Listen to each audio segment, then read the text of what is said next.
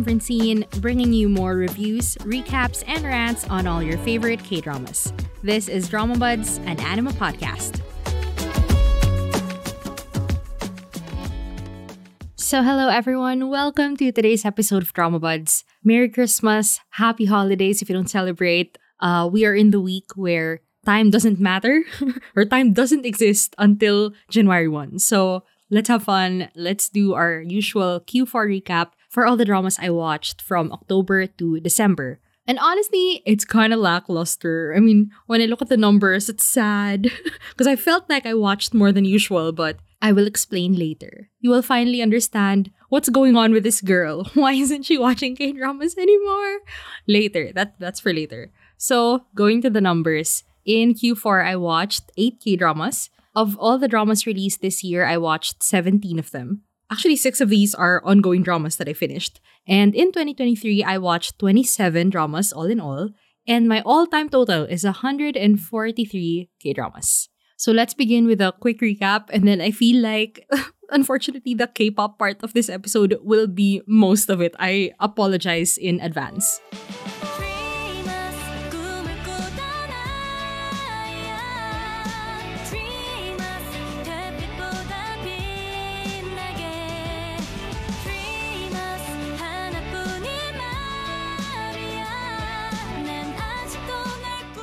Okay, so I reviewed The Guest and Save Me for the special Halloween episodes last October. So if you want to hear my full thoughts on both of those dramas, they each have their own episode. And I did not finish any completed dramas since then. Like, I know I started the watch challenge, but unfortunately, things happened, life got busy, and yeah, I couldn't start anything or finish anything. I mean, the list is still there, and at any point, I'll start watching something, but you'll understand later. Anyway, so here are the ongoing dramas that I finished. I watched Daily Dose of Sunshine. I released first impressions of the first half of that. And honestly, I think everything I said pretty much held up. Like, there was a bit of a lull, like right after the midway point. Yeah, my enjoyment of it kind of went down a little bit because it wasn't about individual different cases anymore of patients, but it was about Najong's personal struggle with the patient that she lost. So yeah, the rhythm of the show that I enjoyed the most kind of changed after my first impressions. But I still felt like it was important to show that side of Dajong, of our protagonist, that when something tragic happens to even the most bright and cheery and mentally strong person,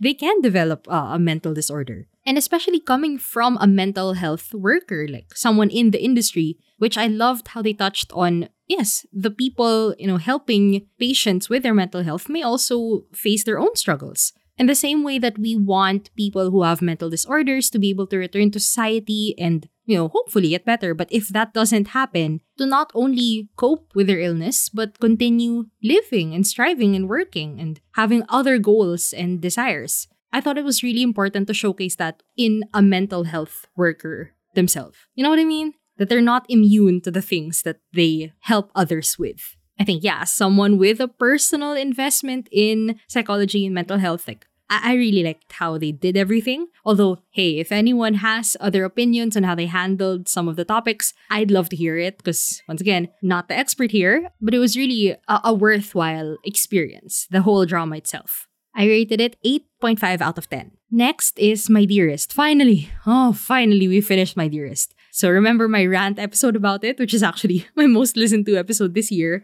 And then I did the midpoint recap for the first 10 episodes. And then we watched episodes 11 to 21. They extended it for one more episode because it was such a huge hit. Which honestly, that was a red flag to me. I really don't like it when, they extend a show because usually they just add on whatever in the middle episodes to try to drag it out or write some separate ending that was not the best. And yeah, that's kind of what happened. I wouldn't say it's the worst ending. I mean, at least they didn't die.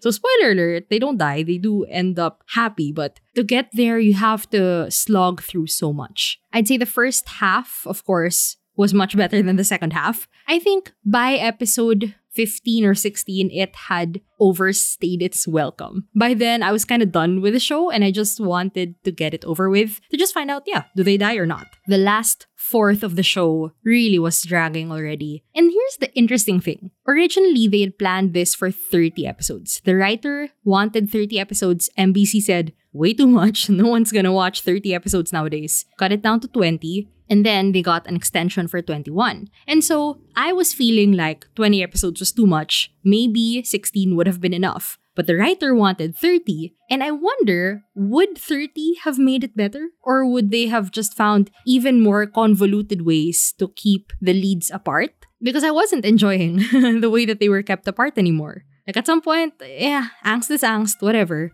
And all the historical context that explains, why Jangyeon has to stay in Qing or in Ximyang, why Gilche is imprisoned here or is kept as a slave there or can't be with Jangyeon because she's sent back to Joseon or something. I didn't care anymore. Like at some point, I was done. And you know what? They committed a mortal sin. They committed it twice. They did 2 amnesia arcs. I mean, come on. You know that the writer's running out of ideas when they throw amnesia twice, okay? I can't defend it. I cannot defend it. I would still say that, Jangyeon and Gilche had great character arcs. And in the last R, in episode 21, that's when they revealed all of Jangyeon's backstory. And it was very cohesive with his entire character. Yes, I can see that was part of the plan all along. But yeah, to drag out the mystery of what really happened to him and his family and his daddy issues, which I called, by the way, I think from my rant episode, I already called that he had daddy issues. Yeah, despite it making sense and being integrated throughout his whole character arc, episode 21, really, it only had to come out then. Of course, Gilche, we don't need to talk about how much I love her. Like, I will spoil you for the year-end awards. Gilche is gonna win. She's my best female character, hands down. No argument there. And yeah, I mean, I was happy that they ended up together and they did try their best to, bring them together at the very end in a very poetic way. But you can clearly tell that this was filmed, I don't know, a day or 2 before the episode was aired. I don't know. Nam Kung-min, despite having very successful dramas, seemed to have bad luck with production. I mean, if you remember, $1 Lawyer was cut down from 14 to 12 episodes. And despite how wildly successful his dramas are, for some reason, he just gets into very stressful productions. But I love him. My top actor of the year, I think. Sorry to spoil you again for the year-end awards. I'll think about that. But yeah, my Dearest, despite the last fourth that I didn't really care to watch properly anymore, I'd still rate it an 8.5 out of 10 because of the whole thing and especially the first half of the show.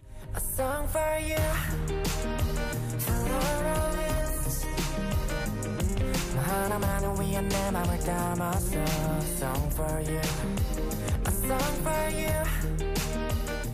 Quickly, I'll talk about Love Attack, which is a KBS drama special starring Chaewon Bin and Kim Do-hoon. So Kim Do-hoon is Kang-hoon from Moving, and I've had a little crush on him since Moving. So yeah, he's on my radar a bit. It's a 1-episode drama special, so it's really not that much. There's nothing I can say about it. Cute enough, wasn't fully paying attention. Just wanted to see Kim Do-hoon tap dancing. And he's a very good comedic actor, right? Despite his character in Moving, who's very stoic, he's a great comedic actor. I'm looking forward to whatever he's doing next. I'm just a little baby crush on him. I'll keep my eye on this guy. It was a 5.5 out of 10. I mean, I can't say anything about it. Okay, moving on to Castaway Diva. I posted first impressions of this, and right after the midway point, it got so good. And we finally got the Kiho reveal. And yeah, I'd say this is the weakest second lead ever because you cannot fight against the history that Kiho and Mokha have with each other. Like that's untouchable, honestly. Sorry to spoil the awards again, but that's my couple of the year. I love Kiho and Mokha so much. However, I don't know why it kind of fell off a little bit at some point. Not so much that I wouldn't want to finish it, but more like of course it's gonna be a happy ending. I wasn't invested in how they got to it anymore. I think when they focused too much on the murderous father storyline, I think that's when it just kind of turned me off. Because he was just a scorned father who wanted to ruin the lives of his family. That's it. I don't know why I expected more depth from him, but yeah, just a bad guy overall. Nothing more to be said about it. I've spoken about, how I felt that Mokhao is a weak protagonist, and I think that's still true. I think, similar to Dalmi, I felt like the real players in the game were, Kiho, who was doing so much to help her and protect her and also protect his family, and Ranju was managing her career, producing her music, negotiating with the company and with everyone to help her career. Meanwhile, Mokhao was just, I'll come, I'll sing, I'll get this song that I want to release from this artist who didn't succeed and doesn't want to give it to her. Like, that's the most that she's really done for herself. But yeah, my feelings for her are similar-ish to my feelings for Dalmi in Startup, where I felt like the people around her did more than she did to contribute to her success. And in general, I knew it was going to be average, and I was right. It was just average. So I rated it a 7.5 out of 10.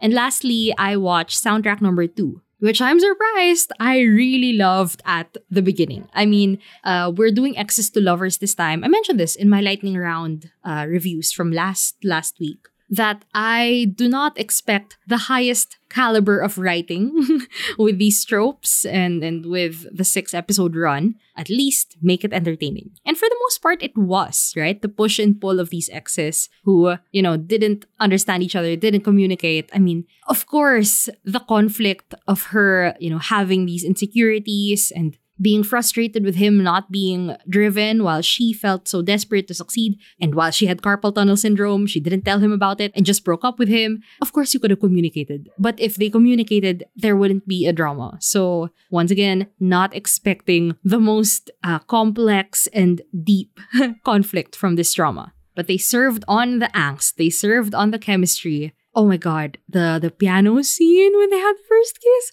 Wow, that's real intimacy. I haven't felt that way about a romantic scene in a long time. Like, props to Gumserok and No Sang-yoon. Like, they have really, really great chemistry. And yeah, everything was pretty much okay until the finale, which I was really frustrated with episode 6 because it was so rushed. And the pre-finale breakup was even more unbelievable than their first breakup. And the way they got back together was also unbelievable. What would possess this guy to read her email where she said that she wanted to take a trip alone and find herself, and then he shows up at the airport and comes with her, and the symbolism is that she's allowing him to carry her baggage with her, whereas she would always carry her problems alone, right? And so, in a way, allowing him to be with her in this journey is, her sharing the pain and the burden and the labor with him and accepting help because she never accepted help before. But thinking about it in, the way everything was building up to that final scene of them in the airport, why? Why would you do that? Why would you do that? Ending sucked, but once again, wasn't expecting the best quality of writing in the first place. So the fact that I was entertained, the fact that they had chemistry, that's enough. Good enough for me, 7.5 out of 10.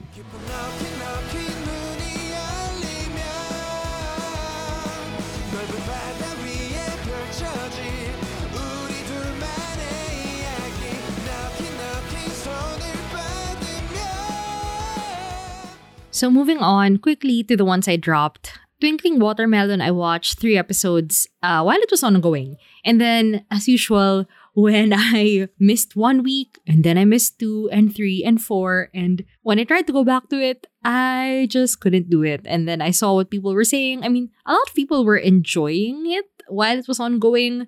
Others were not satisfied with the ending. I wouldn't know. But maybe I'm not looking for a youth drama at the moment. And I'll lump these two together. My Demon, 3 episodes, and Strong Girl Namsoon, 8 episodes. That's pretty impressive for me already. I lumped them together because, let's be real. Did we think I was gonna get far with either of these? Like, who was I kidding when I said I wanted to continue both of these?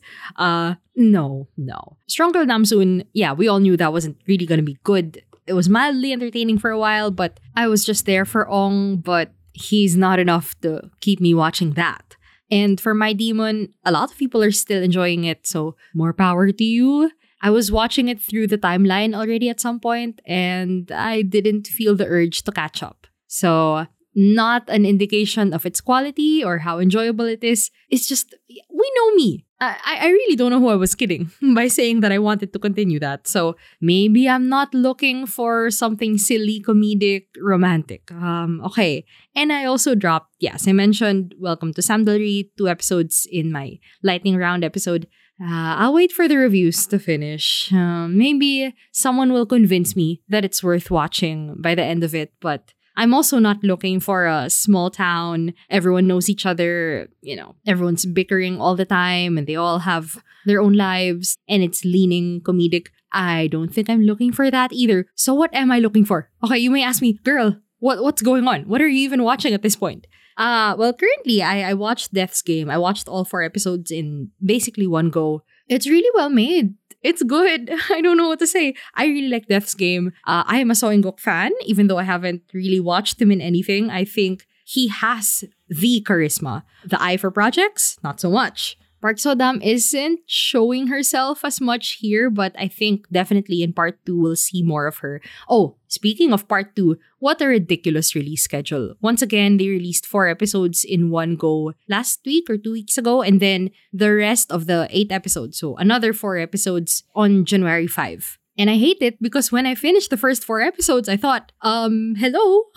I wish I could binge it. I wish I had it right now. Which is a good sign. That's a good thing, right? Instead of wishing that something were released more slowly, because the pressure to watch it all in one go made it not enjoyable. So I'm glad that I feel this way instead of getting it all in one go and not finishing it. I guess good for them. The release schedule kind of worked this time. Anyway, fan of So In-guk. Want to see more of Park So-dam in second part. This is one of those mega casts this year, right? Aside from Moving, which interestingly also has Go Yoon-jung. Loved her in this. Oh my god, guys. The Go Yoon-jung Lee Do-yoon enjoyer in me is so happy with episode 4. They served angst. They served acting. Honestly, this whole thing is an acting party. Everyone's really killing it. I'm still waiting for Kim Jae-wook in part 2.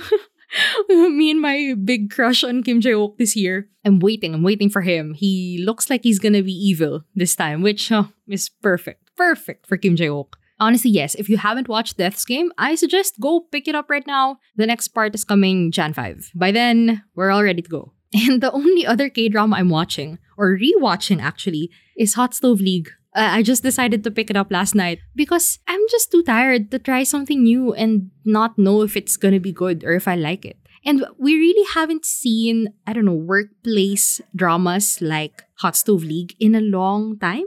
Whereas everything feels like a thriller or, there's romance in it or there's crime. And I'm tired. I just want the workplace struggles again. I mean, hey, at least I'm not rewatching Missing or My Liberation Notes again, At least I'm not rewatching something depressing. But for the longest time, I've wanted to rewatch Hot Stove League because it was in the iconic November 2020, series of dramas that I watched that really made me fall for K-dramas, and it just showed me a world of quality that I honestly haven't seen that much since. So yes, if anyone knows of a workplace drama without romance, similar to Hot Stove League or On the Verge of Insanity or Missing, I just want workplace stuff. And no more romance, no more crime, no more murder. No, please. I just want people caring too much about their jobs, even if their job is just, hiring an athlete, choosing the right marketing campaign or endorser or something. Oh, I might try Agency. I think that doesn't have crime or murder in it. I've heard good things, so I might try Agency sometime soon. But for now, I'm rewatching Hot Stove League, and it's still as good as ever, and I love Nam Gong-min and Park Eun-bin and Choi Jong-yeop. So I think it's really good every now and then to rewatch old stuff that you like. Just to refresh the palate and remind yourself that you loved K-dramas, and they are very, very good if you find the right one.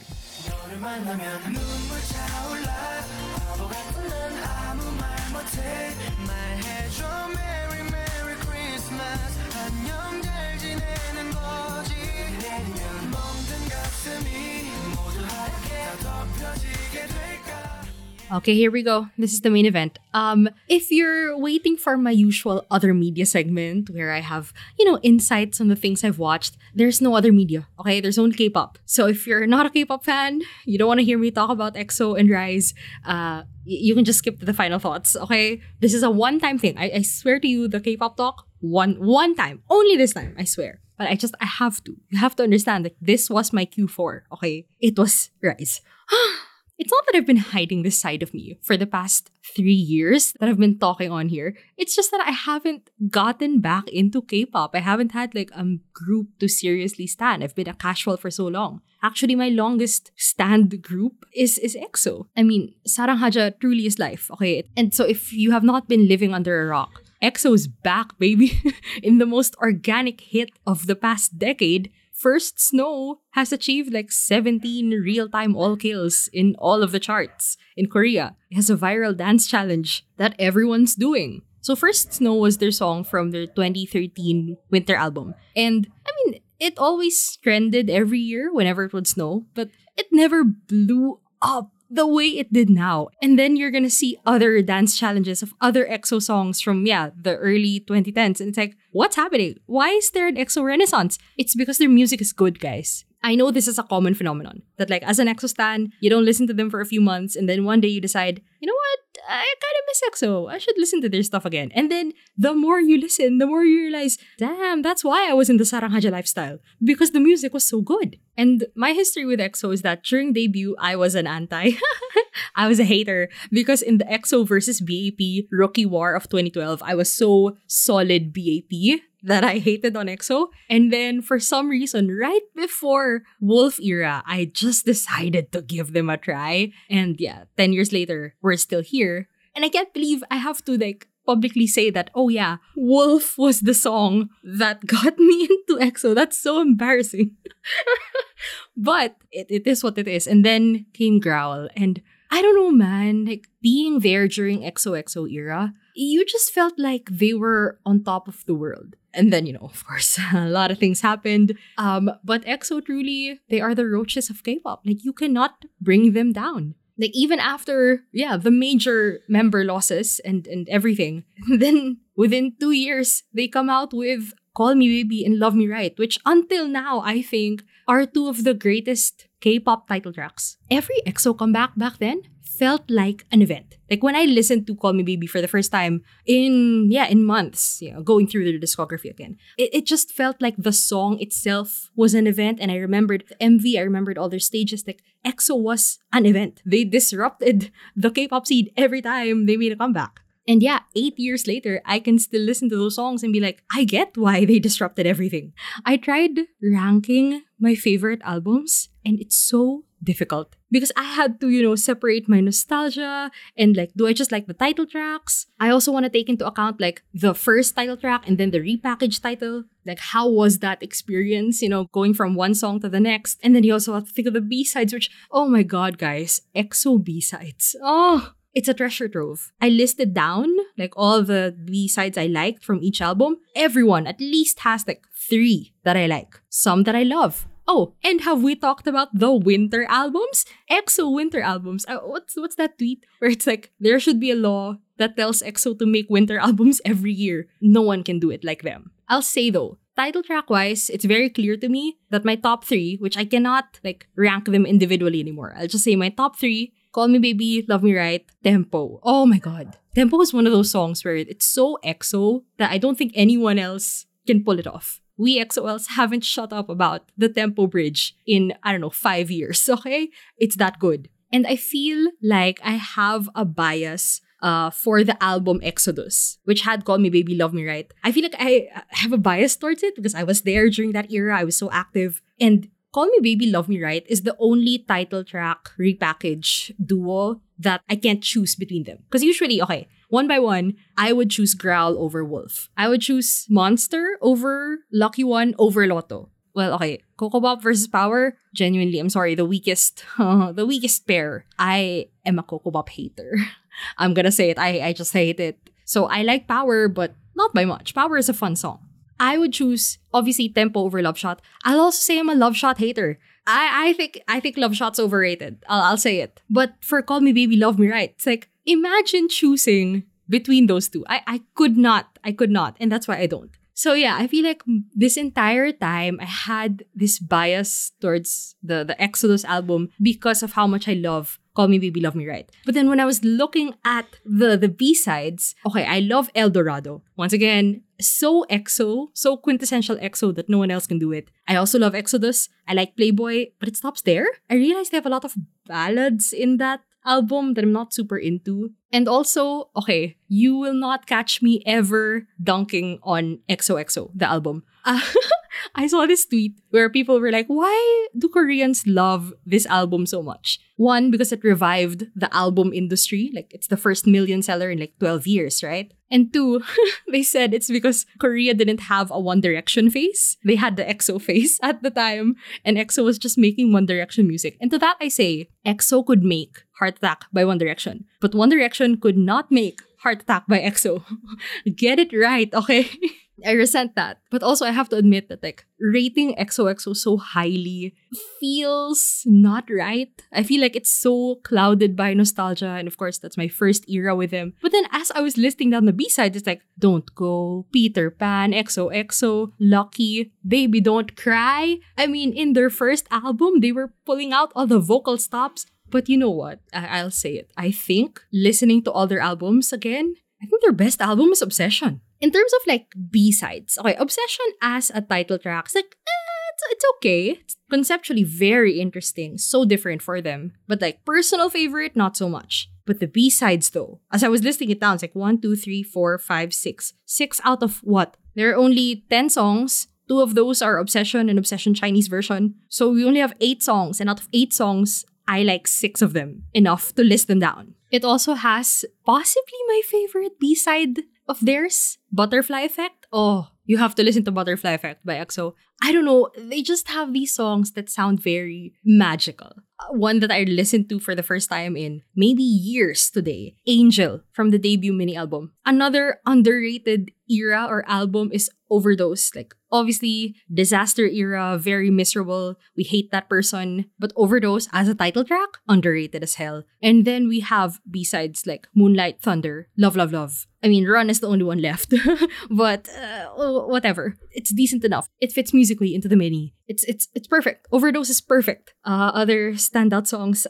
She's Dreaming from Exact. Another one of those like floating in the clouds, magic songs. And okay, jumping to their winter albums, my favorite is Universe. I think it's celebrating its 6th anniversary today as I'm recording it. So yeah, all the songs. I think a perfect run. I think I like all of the songs there. Also, Don't Fight the Feeling as a mini, as a special album, was also paid dust. Like, why do people hate Don't Fight the Feeling? Why do you guys hate Fun? Because all of those songs are good. Just As Usual, Paradise, No Matter, Runaway. They're all good, guys. We are always blessed with good music. Recently, what did I feel about Exist? Well, I'm just glad it happened. I'm just glad we got an EXO album. And among the 3 title tracks that they released, I'd say Let Me In over Hear Me Out over Cream Soda. I didn't like Cream Soda all that much. And the B-sides they were okay. I like No Makeup, Love Fool, Another Day. But the others kinda, they're fine. My least favorite album is The War. The Coco Bop Power era, yeah, really wasn't my fave. But they still have good songs. I can never say their albums are bad. It's just, if someone has to be at the bottom, it's gonna be you. Because look at all the ones that are above. EXO's music lives forever. And you can take the girl out of the Saranghaja, but you can't take the Saranghaja out of the girl. So, I love you, EXO. You're always gonna be number 1 to me, even if it takes you another, 3 years to make a comeback. I don't know. I don't even care. I'm still gonna be here.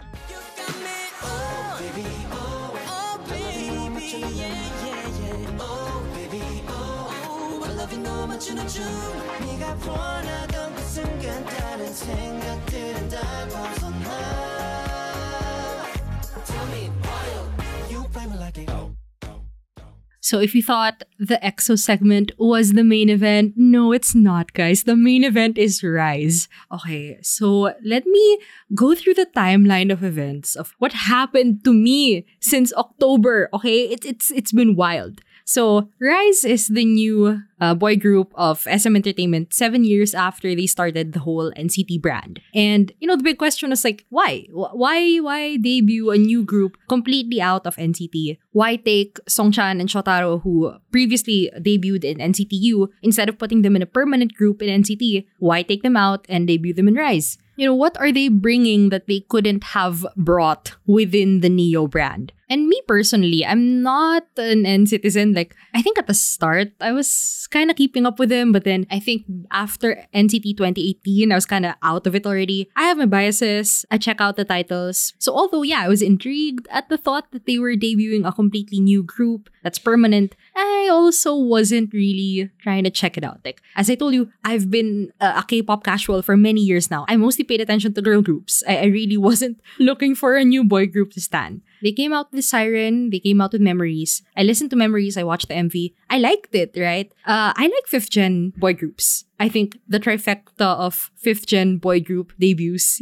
with RIIZE and Zero Base One, In Bloom, Boy Next Door, One and Only. I think all 3 of them restored my faith in boy groups because I really didn't like 4th gen. I think 4th gen to me was only girl groups. I did not listen to any boy groups. My point is, I like brighter, more youthful concepts. I don't really like, the loud, strong concepts that were very popular in 4th gen. So, RIIZE was okay. They were okay. And then they came out with Get a Guitar. And I'm like, okay. Justin Timberlake Can't Fight the Feeling corporate pop. I was making fun of it. But honestly, okay, it's catchy. It's fine. And then, I started watching the fan cams. And I was starting to feel out who's who. And, okay, you always remember your first fan cam, the first one you fell for. For me, it's Sohee in Memories, SBS Inkigayo. Their debut stage there. I don't know. There was just something about him that reminded me of, and don't laugh when I say this, he reminded me of Gio from Twice. I think instantly I clocked that he's the main vocal. I really like the stage presence of someone who obviously loves being on stage. Like, more than anything else, they just want to sing, they just want to dance, they just want to perform. That's it. And immediately I got that from Sohee. And I knew, okay, if he's the main vocal, he's my kid. My kid! Oh my god, they're all younger than me, guys. I can't deal with that. So okay. First I clocked Sohee, but for some strange reason, Hong Sung-han got my attention for some weird reason. And of course, I know exactly which fan cam it is. It's Get a Guitar M Countdown debut stage. And I don't know, there's just something about this guy and the way he interacts with other members while they're performing. It's okay, I see it. And then the turning point, I have the exact date, October 8th, the day that they released the recording behind the scenes of Memories. And when I heard their raw vocals, I just I couldn't shut up about them. On my K-drama account, I couldn't shut up about them. And at that point, I knew, oh no, they got me again. Nagpabudol na naman ako sa SM. I allowed myself to fall for yet another SM group, knowing that they are as blessed as they are cursed. And by God, I did not know how cursed it was going to be. Because I started out Sohee biased, and then Sunghan was a close second. I was repressing it, man. But eventually, he just shot up right there, right beside Sohee. I like everyone. As I was watching the documentary, they just have really good group chemistry. And I don't know how to explain that. And I know, K-pop groups, they sell the image that they're all best friends or whatever. But I think you can tell when it's fake. And I think you can tell when a bunch of people actually get along. And we're kind of, in the latter, not the former. They are perfect as 7. It's a perfect 7-member group. And although they're doing their very best as 6 members right now, we know what they look like and how they perform as 7. And we know that that is what they're meant to be. I was really hesitating on talking about this directly, but we're here anyway. So if you didn't know, Sunghan was put on indefinite hiatus because of a series of privacy leaks from his old Instagram, from supposed friends of his, who recorded some of his old IG lives and pictures and videos and sold it to a famous account known for exposing quote-unquote idols, by buying information from people in their lives. And really, the only pictures and videos that came out are of him smoking and having a girlfriend. Okay? Let's clarify that. If you hear any other rumors about him, it's really just, smoking, having a girlfriend. That's it. And that all happened pre-debut. mind you, this kid just turned 20 last October, okay? Let's just keep all of those things in our minds while we're thinking about this situation and this indefinite hiatus. And last November 22, just to stop the rumors and stop the hate, they put him on indefinite hiatus. And that's right before, the year-end stages and receiving rookie awards.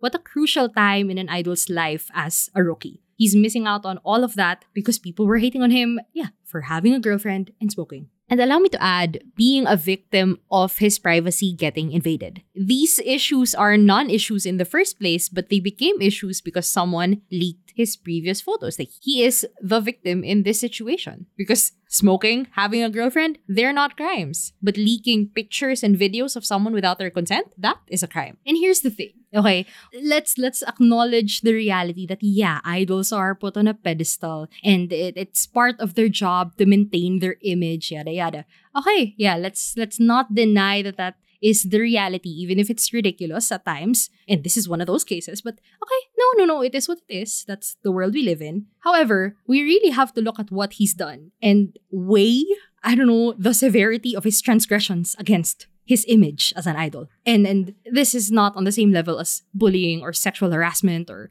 beating people up or anything really. It's just so normal and it's so hypocritical that he's getting so much hate for it and, has to be put on hiatus just to stop people from coming after him. And you know what? Even if he's on hiatus, K-nets in particular still come after him. Meanwhile, we, the fans who actually, spend money on these idols, are shelling out so much for protest trucks and billboards and bus stop ads. I mean, he's on Times Square, man. People have bought several ads in Times Square just to show support for him. Like, the money that could have gone to SM is going to protest trucks and ads just to show that if you bring him back, there will be people spending that money on him and on the group. Every day in RIIZEville is that meme of the up and down graph of, oh, we're so back, it's over, we're back, it's so over, bros. Every day is just a roller coaster. And honestly, I was looking for an emotional support K-pop group and instead I got an emotional damage K-pop group. But I love them, guys. I'm gonna admit it. I have contributed to a protest truck. I have also bought a photo card. I bought a photo card, guys. I bought it for like 1-3.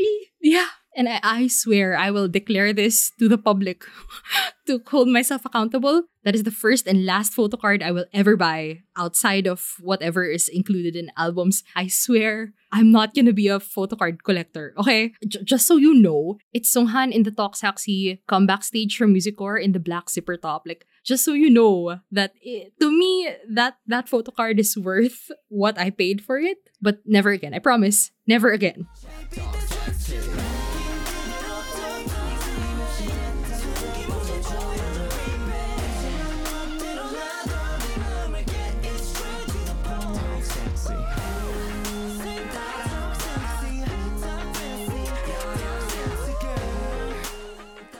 Anyway, after exposing myself like that, I really can't put into words why I got into RIIZE so deeply and so quickly. Like, throughout this whole Sunghan fiasco, I mean, every other day I'm thinking, should I just unstan while it's early? Should I just let them go? Should I just put this behind me? Like, I can only see pain in the future. Once again, I was here for emotional support, not emotional damage. But then I remember watching their mama stage when they performed Rising Sun with TVXQ. And I just thought, this is it. Like, this is the group. This is what I've been waiting for all these years. Where you can see how talented they are as individuals and how when they come together, it is even better. I like their music so much. I thought Siren was so powerful. I love Memories. Like, Memories is my favorite song. Unfortunately, my number one song on Spotify this year is Toxaxi. Because I streamed it.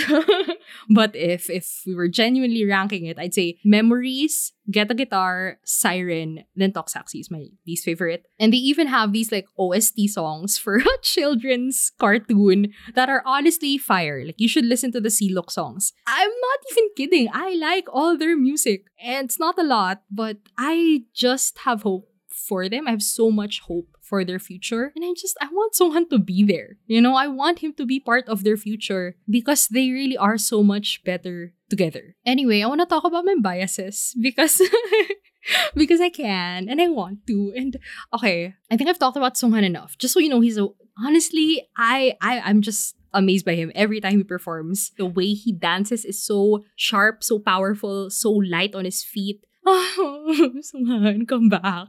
I can't live with only, 89 days worth of his content, of his fan cams and interviews. Like, I can't. Anyway, remember that I have another bias.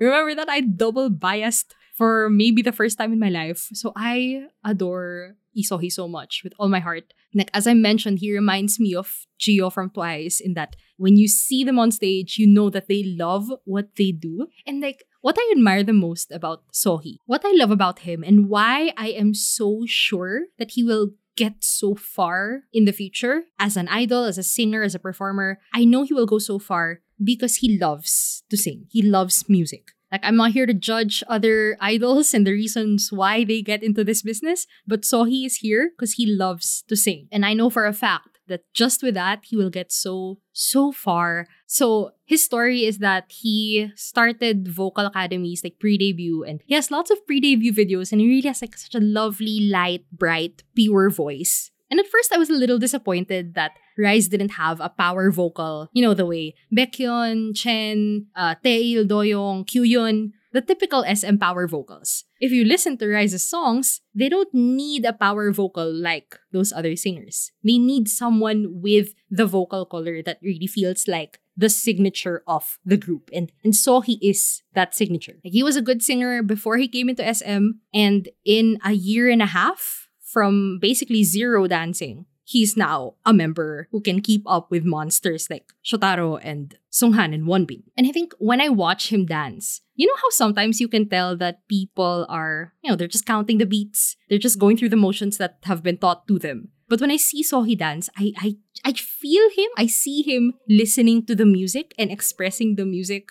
through his body. I don't know how to explain that. I think the term might be musicality, but I will not use dancer terms that I don't understand. So if that's what musicality means, then I see that in him. He has such a natural sense of rhythm that you wouldn't know that he only has danced for a year and a half. And in terms of live singing, he has a lot of work to do. Like, he sounds good, but sometimes he's a little too tense. Sometimes he squeezes his throat too much. Like, the technique is not as classical as, the other SM power vocalists that I've mentioned before. But I know for a fact that he will just get better and better because he's not afraid to sing. Like, I remember in their 100th day fan meet that they sang Toksaksi fully live for the first time. All of their music show stages, don't listen to anyone when they say that, oh, that was live. No, it was the typical AR where their mics are like barely on, okay? Their fan meet was the first time they really sang live. And you could hear Sohee sing every ad-lib. And you could hear his voice crack, and you can hear him be out of breath. But you can also hear him sing every line, every ad-lib, and actually try instead of, getting embarrassed and stopping and not singing anymore. I think that's so admirable in an industry that prioritizes perfection, so much so that, idols are now afraid to make mistakes. They're afraid to sing. They have to look perfect. They feel like it is more important to be perfect so that they're not criticized instead of really improving their skills and showing off what they've trained so hard to be able to do. In an industry like that, someone who loves music and loves to sing and is willing to try and improve, he's a gem. He's a star, okay? So he's a star. And I'm so happy to be here at the start of his journey and watch him grow, okay? That's, I love him a lot. That's why I'm telling you, like, I cannot choose between my Sunghan or my Sohee bias. Like, Sunghan needs more support at this moment, but also like my love and adoration for Sohee is also so strong. Also, can I just say, let me put this out there, okay? Let me manifest this into the universe. Everyone's saying actor line is gonna be, Unsok or Songchan or Wonbin.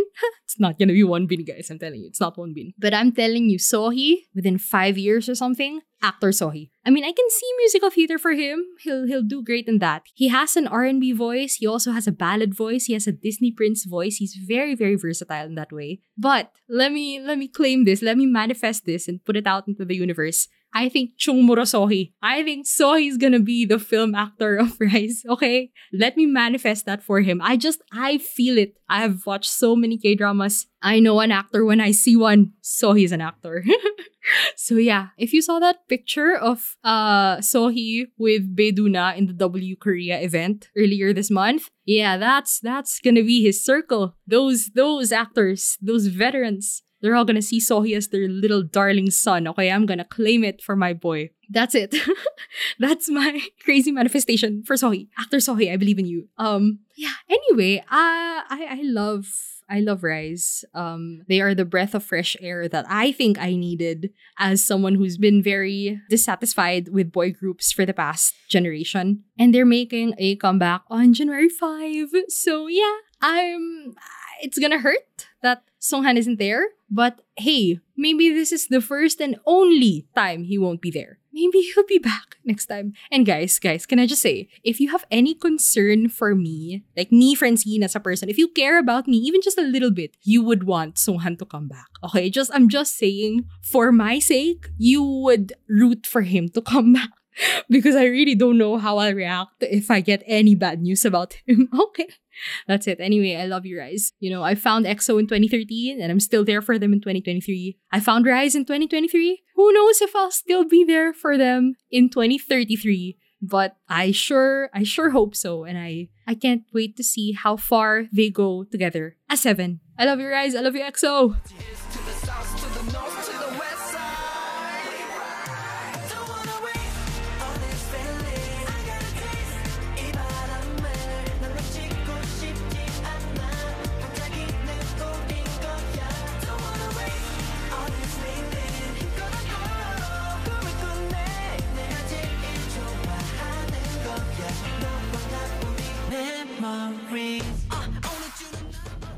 So that's it for me today. If you came here straight from the K-drama part and skipped all of the K-pop, don't worry, you didn't miss anything fun. That was nothing. Like, you see that huge gap that you didn't listen to? Nothing happened there. Don't worry about it. And if you actually listen to the K-pop part, hi, this is my real self.